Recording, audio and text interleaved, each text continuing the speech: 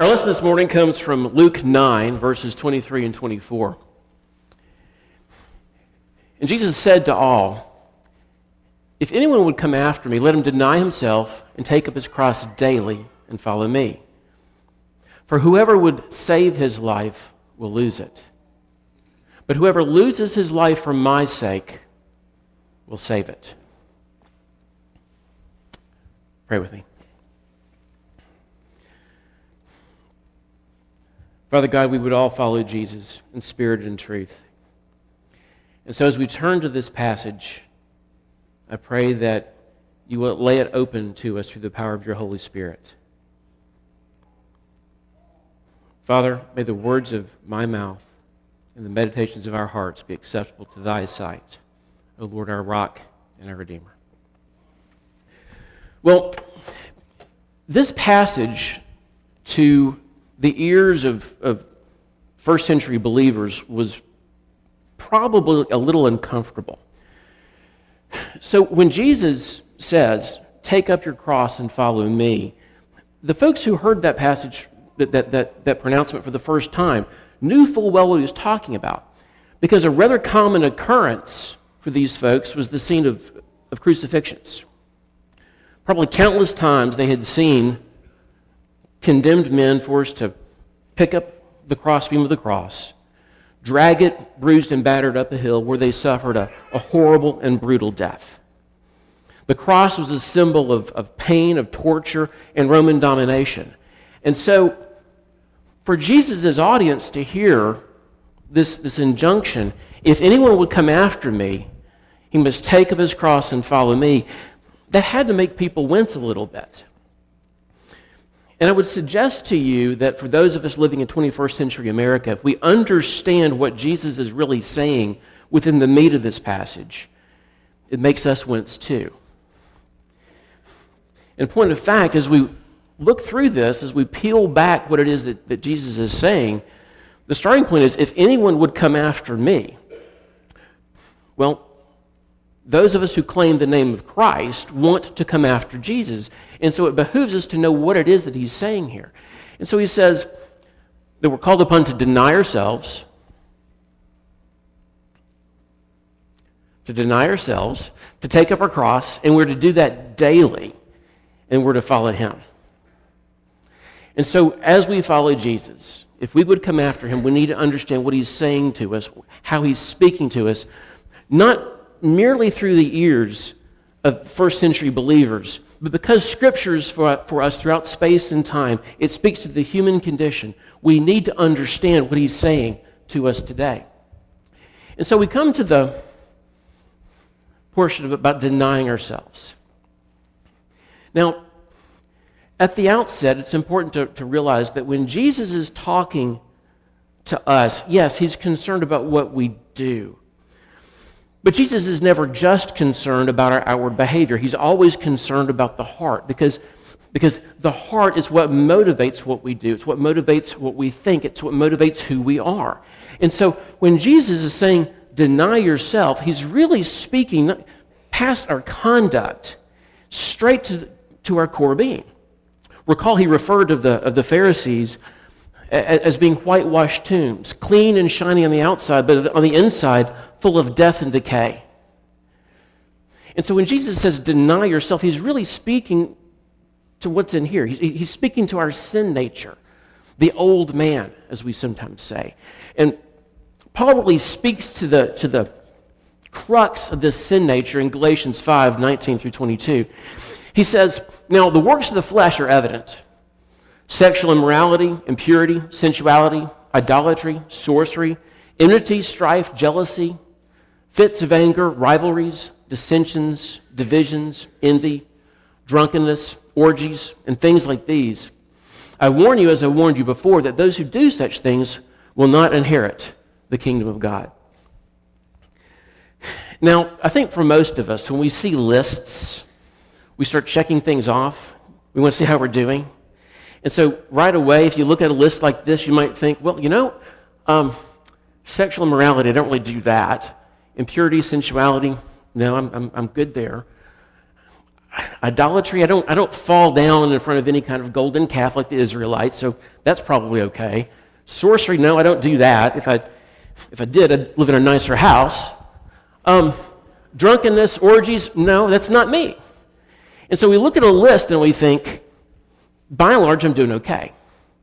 And that's sort of the nature of who we are. We compare ourselves to what we're not doing as opposed to really looking at the meat of what Jesus is saying and what Paul is speaking to us through the power of the Holy Spirit. And you see here that the words that I've underlined, if you peel back the veil of your heart, you start to see that a lot of these things are common to a lot of us. For instance, idolatry. Now again, if you talk about idols to 21st century America, more often than not, you are thinking about that golden calf, right? But again, Jesus is so much more worried about what's going on in here, the heart. And Calvin once taught that the heart, the human heart, is an idol factory. We manufacture things to worship. We are creatures of worship, and we will either worship the one true God the way He's called us to worship Him, or we'll find something else to worship. And very often we latch on to the things around us, and they could be good things, but we worship the created world rather than the Creator. Calvin also said that a lot of the problem that we have in our heart, it's not that we want the wrong thing, well, sometimes that's true. We want something way too much. And whatever it may be that we've latched on to, as we start to bend our lives toward it and we start to make it more important than God Almighty, it becomes an idol. And again, these can be good things. Take food.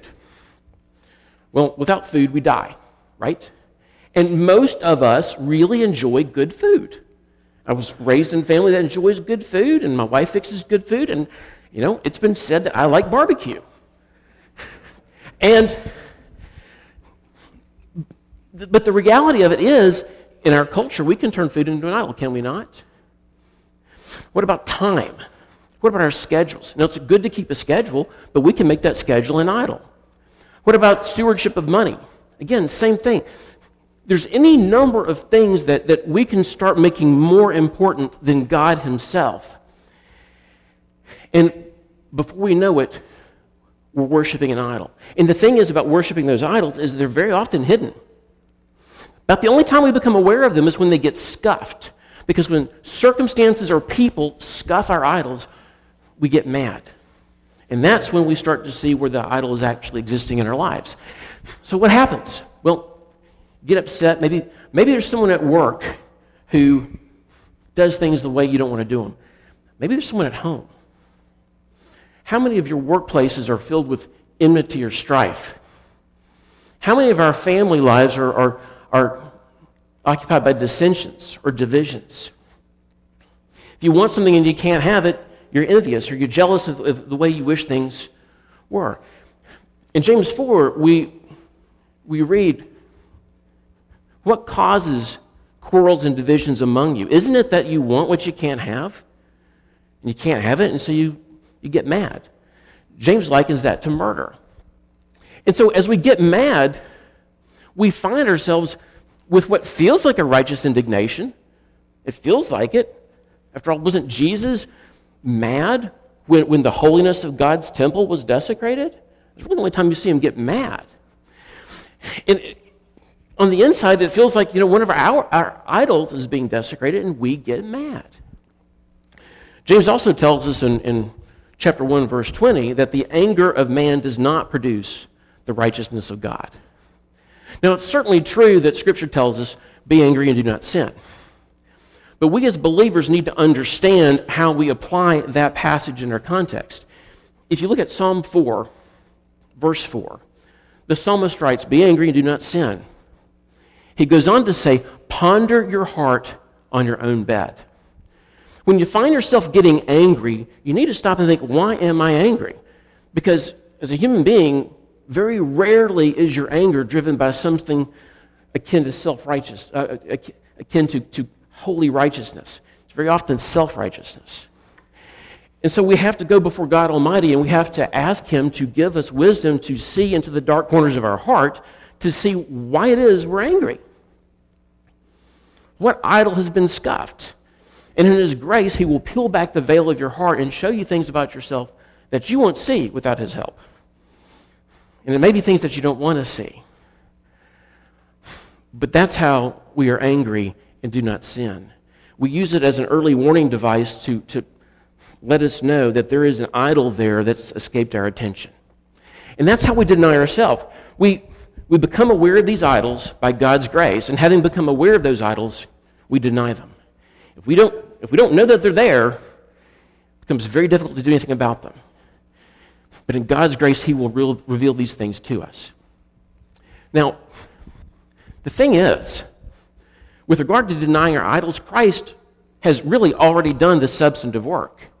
In Galatians 5:24, Paul goes on to write that those who belong to Christ Jesus have crucified the flesh with its passions and desires. That's an important thing to understand. Our sin nature, those of us who belong to Christ, our sin nature was put on him. He took it to the cross. He was crucified. He was buried. And he rose again on the third day, leaving behind the broken power of our sin, broken into the grave. And so in Romans 6, Paul goes on to explain that if we're united with Christ in his death through baptism, we were also raised with Christ when he rose from the dead. And so sin no longer has any power over us. What that means is we should consider ourselves dead to sin and alive to God in Christ Jesus. And that's a transforming reality. And so, again, for those of us who know Christ as our Lord and Savior, we look at Luke 24, verse 5, through a different lens. That's the passage where the women are coming to the tomb to finish preparing the body.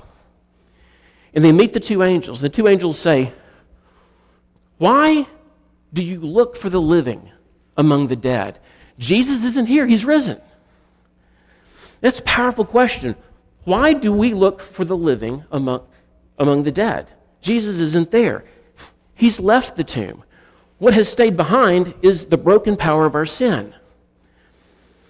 But I'm convinced that the reason so many of us Christians lead weak, insipid spiritual lives is that we keep going back to the tomb. We keep going back and visiting our sin. Though its power over us is broken, we keep going back. When y'all are done here worshiping this morning, probably none of you are going to go to the local graveyard and have a picnic.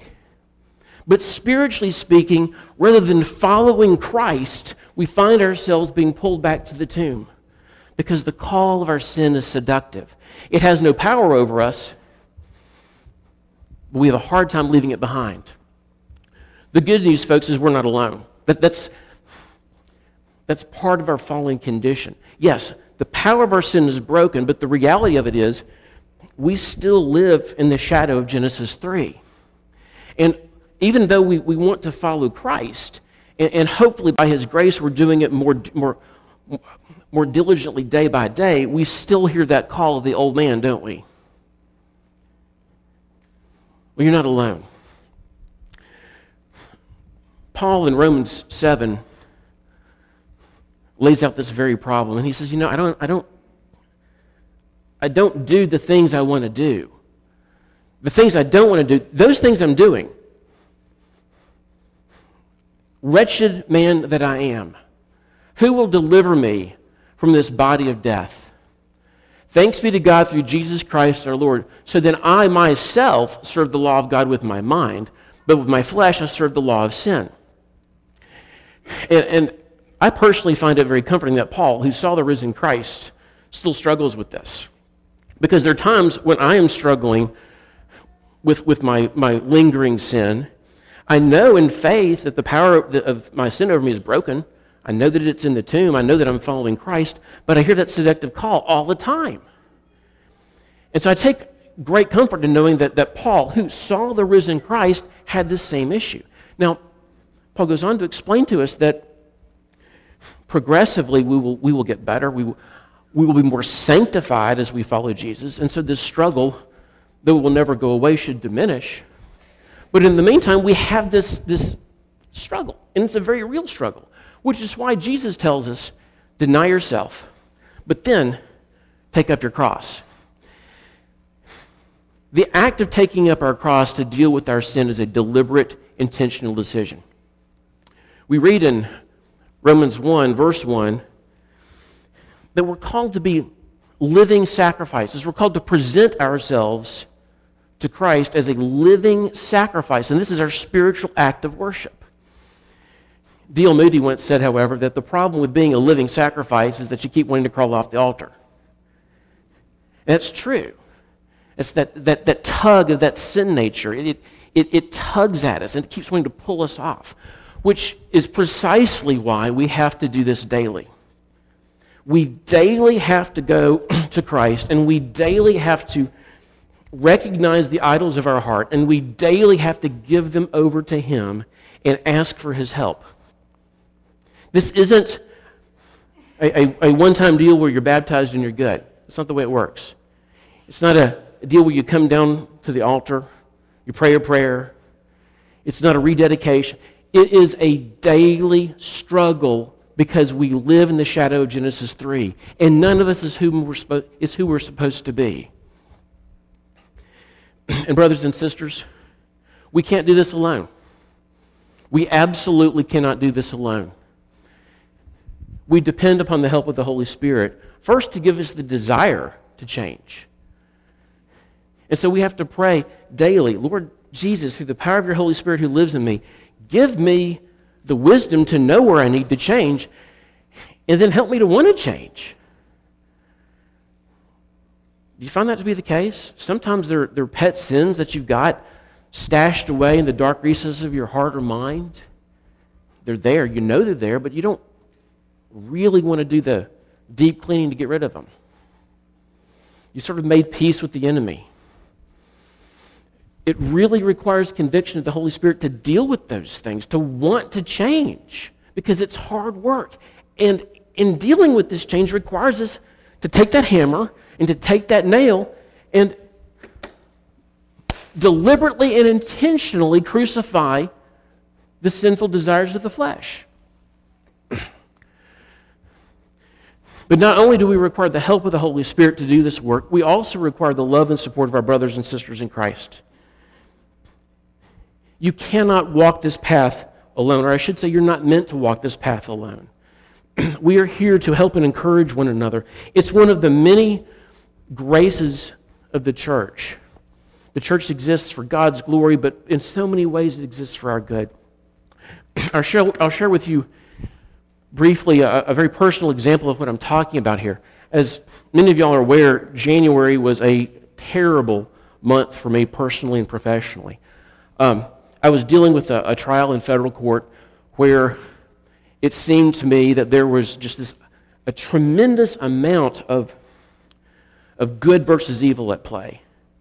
And as an officer of the court, but also as someone who's placed there as part of civil government, through the lens of Romans 13, I had this magnitude of, I've got to do the right thing. I've got to honor Christ. I've got to do my work. And as that's playing out, of course, one of my clients faces a huge public relations nightmare that's spotted all over the media, and I get caught up in that. And it seemed for weeks on end, every day I was hearing something in the paper or the press where my name was being used in contexts that weren't always flattering, and I was getting incredibly frustrated. And then just to top off the month, I kid you not, on January 31, Sarah Grace and I had to go put our dog down. It's like, really? I mean, it seems like a small thing in the magnitude. It's like one thing after another. And during that time, I was thinking, God, help me here. And I felt the anger rising. I really, really did. But God in His grace took me by the shoulder, pulled me aside, and really walked me through the question, why was I angry? I mean, yes, there were people who were misrepresenting what I was saying and misconstruing things, but why was I really angry? Set aside whether I was being wronged, why was I really angry? And I realized in the midst of this, well, I moved the slide already, I was jealous. Go back up to Galatians 5. One of those underlined terms is jealousy. I was jealous for my good reputation. That mattered a lot to me. And the more I thought about it, the more I realized that at the very center of my heart, I had a really big, shiny idol because I craved the approval of other people, which is kind of ironic considering what God has called me to do. But it's a thorn in my flesh. It's something that's there that I have to deal with constantly. I constantly have to realize that that is an idol of mine. And I have to be very deliberate about going before God and sacrificing it. It's always been there, and I am ashamed that I still have to deal with that after so many years of walking with Christ. But God in His grace didn't simply provide the Holy Spirit. God in His grace provided so many of you to reach out to me or to Karen and to ask, how can we pray for you? How can we help you? There were good and godly ladies who ministered to Karen. There were some really good godly men who grabbed me and laid hands on me and prayed for me. And then there's dear little William Bainey, who one day saw me on TV, and he didn't know why I was on TV. And he said, "It's Mr. Famous." I didn't know my friend was Mr. Famous. And so he sees me, and he runs up to me, and he gives me a hug. He didn't know what was going on. All he knew is his friend looked like he needed a hug. And I share this because I look out here, and I see so many people who have needed that hug, or that cold cup of water offered in the name of Christ, or some other tender mercy that only a good and faithful believer can offer. And I see so many more of you who have stood ready time and again to offer that hug, or to prepare that meal, or to offer that cold cup of water. Because that's what it means to be in a fellowship of believers. When one part of the body hurts, the other part of the body ministers to it. That's what we do. And so I say to you now, if you are hurting, if you are sick, or if you feel yourself under trial, folks, press into the church. Your fallen nature wants you to feel embarrassed or isolated. Satan wants you to feel cut off from the rest of the pack. God wants you to press in. He wants you to be where you can be taken care of. And for those of you who are not yet sick or hurting, your time will come. Be involved in the church. Be involved in a small group or a flock. Press into our ministries, not only so that we can take care of you when your time comes, but also so that you can stand ready to help your brothers and sisters in Christ. Because you see, folks, when you take up your cross, pain will come. Again, this is an image of an execution.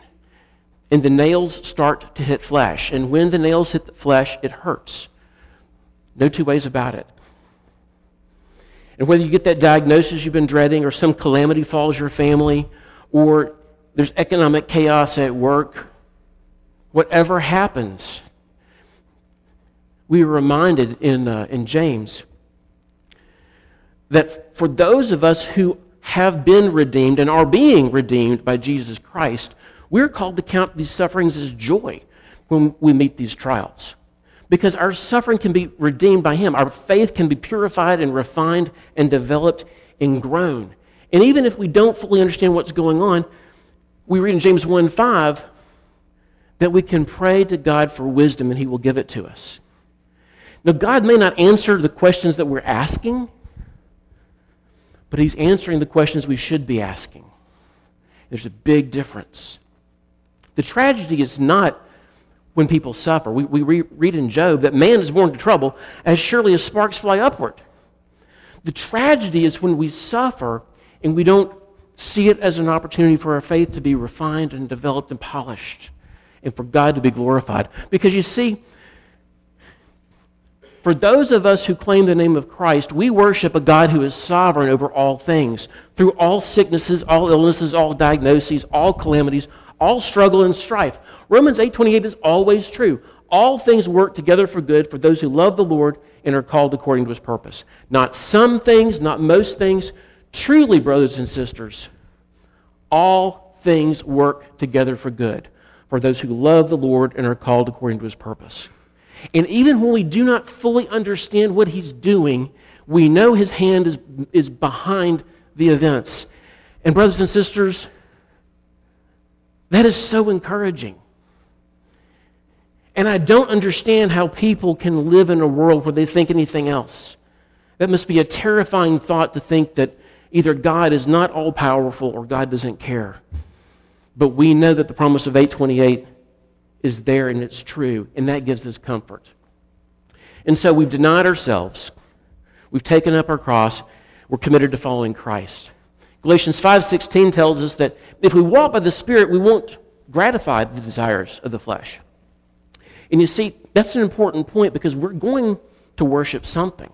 And the only way we can truly leave the tomb behind is if we commit to following Him. And again, this has to be a deliberate decision we make day by day by day. Because this really is a constant struggle. None of us is morally neutral. If you are not actively committed to growing in your faith, then the voice you hear is the one behind you. And that's not what we're called to do. We're called to follow Christ.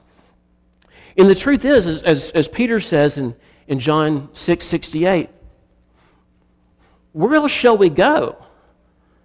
What else shall we do? I mean, who else has the words of eternal life? Are we going to find grace or salvation through the affairs of this world? Are we going to find true comfort through our 401ks? Are we going to find hope in the next election? Where is our salvation found? Paul answers this question in resounding terms in Philippians 3.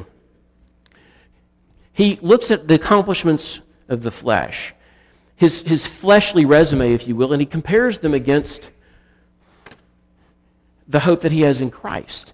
And Paul, by way of background, he was of the tribe of Benjamin. He was a Jew of the Jews. He was born to the right family, right circumstances, had the right upbringing.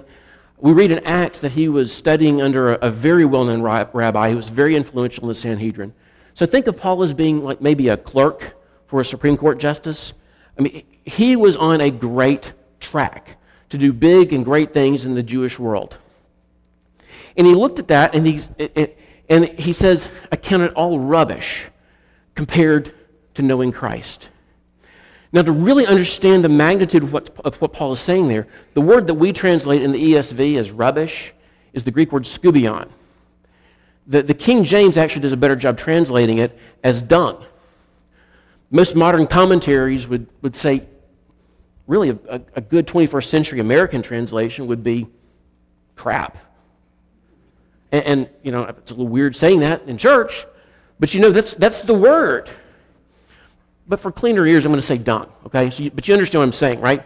Go like this. You understand what I'm saying? So he says, look at everything I've accomplished. Look at who I am. I've gone to the right schools. I know the right people. I'm connected. I consider it dung compared to knowing Christ. And there are at least two things that you can think of about dung, right? At least two things. Number one, it's not worth a whole lot. And number two,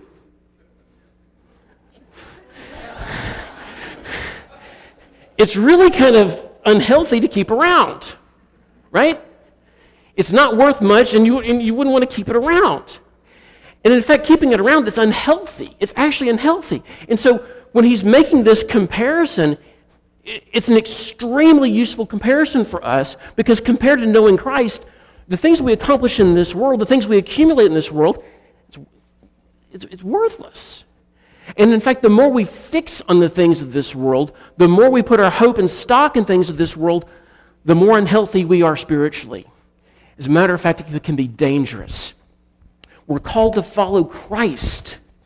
We're not called to accumulate success here. We're not called to accumulate things here. Now, there's nothing wrong with having material possessions in this world. There's nothing wrong with doing what God has called you to do, and if the world notices, so be it. But the question is, where do you put your hope? Where do you put your faith and your trust?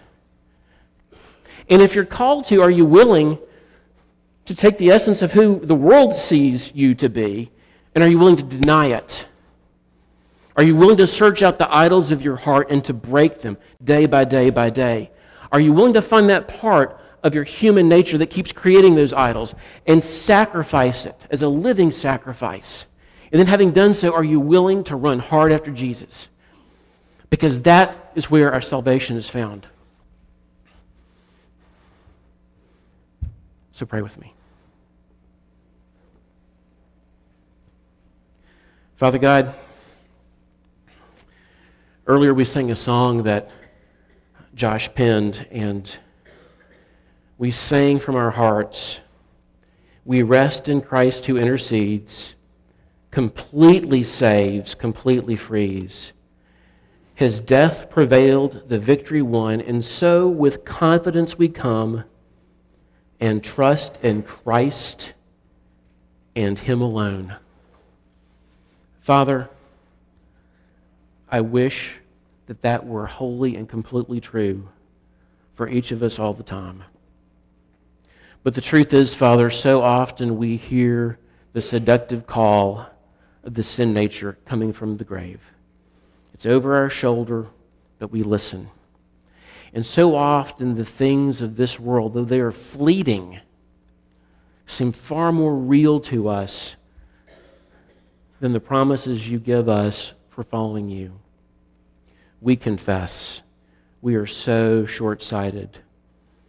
Our senses are so dumbed by the attractions of this world, we do not clearly hear your voice in the ears of our heart.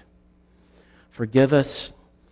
And Father, through the power of your Holy Spirit, I pray that you will give us the grace to love you more, the grace to want to change, the grace to see the idols that must break, the grace to have the strength to hold that nail steady, to pull back that hammer and to strike the blow, and then to do it again and again and again, because you, Lord Jesus, are worthy.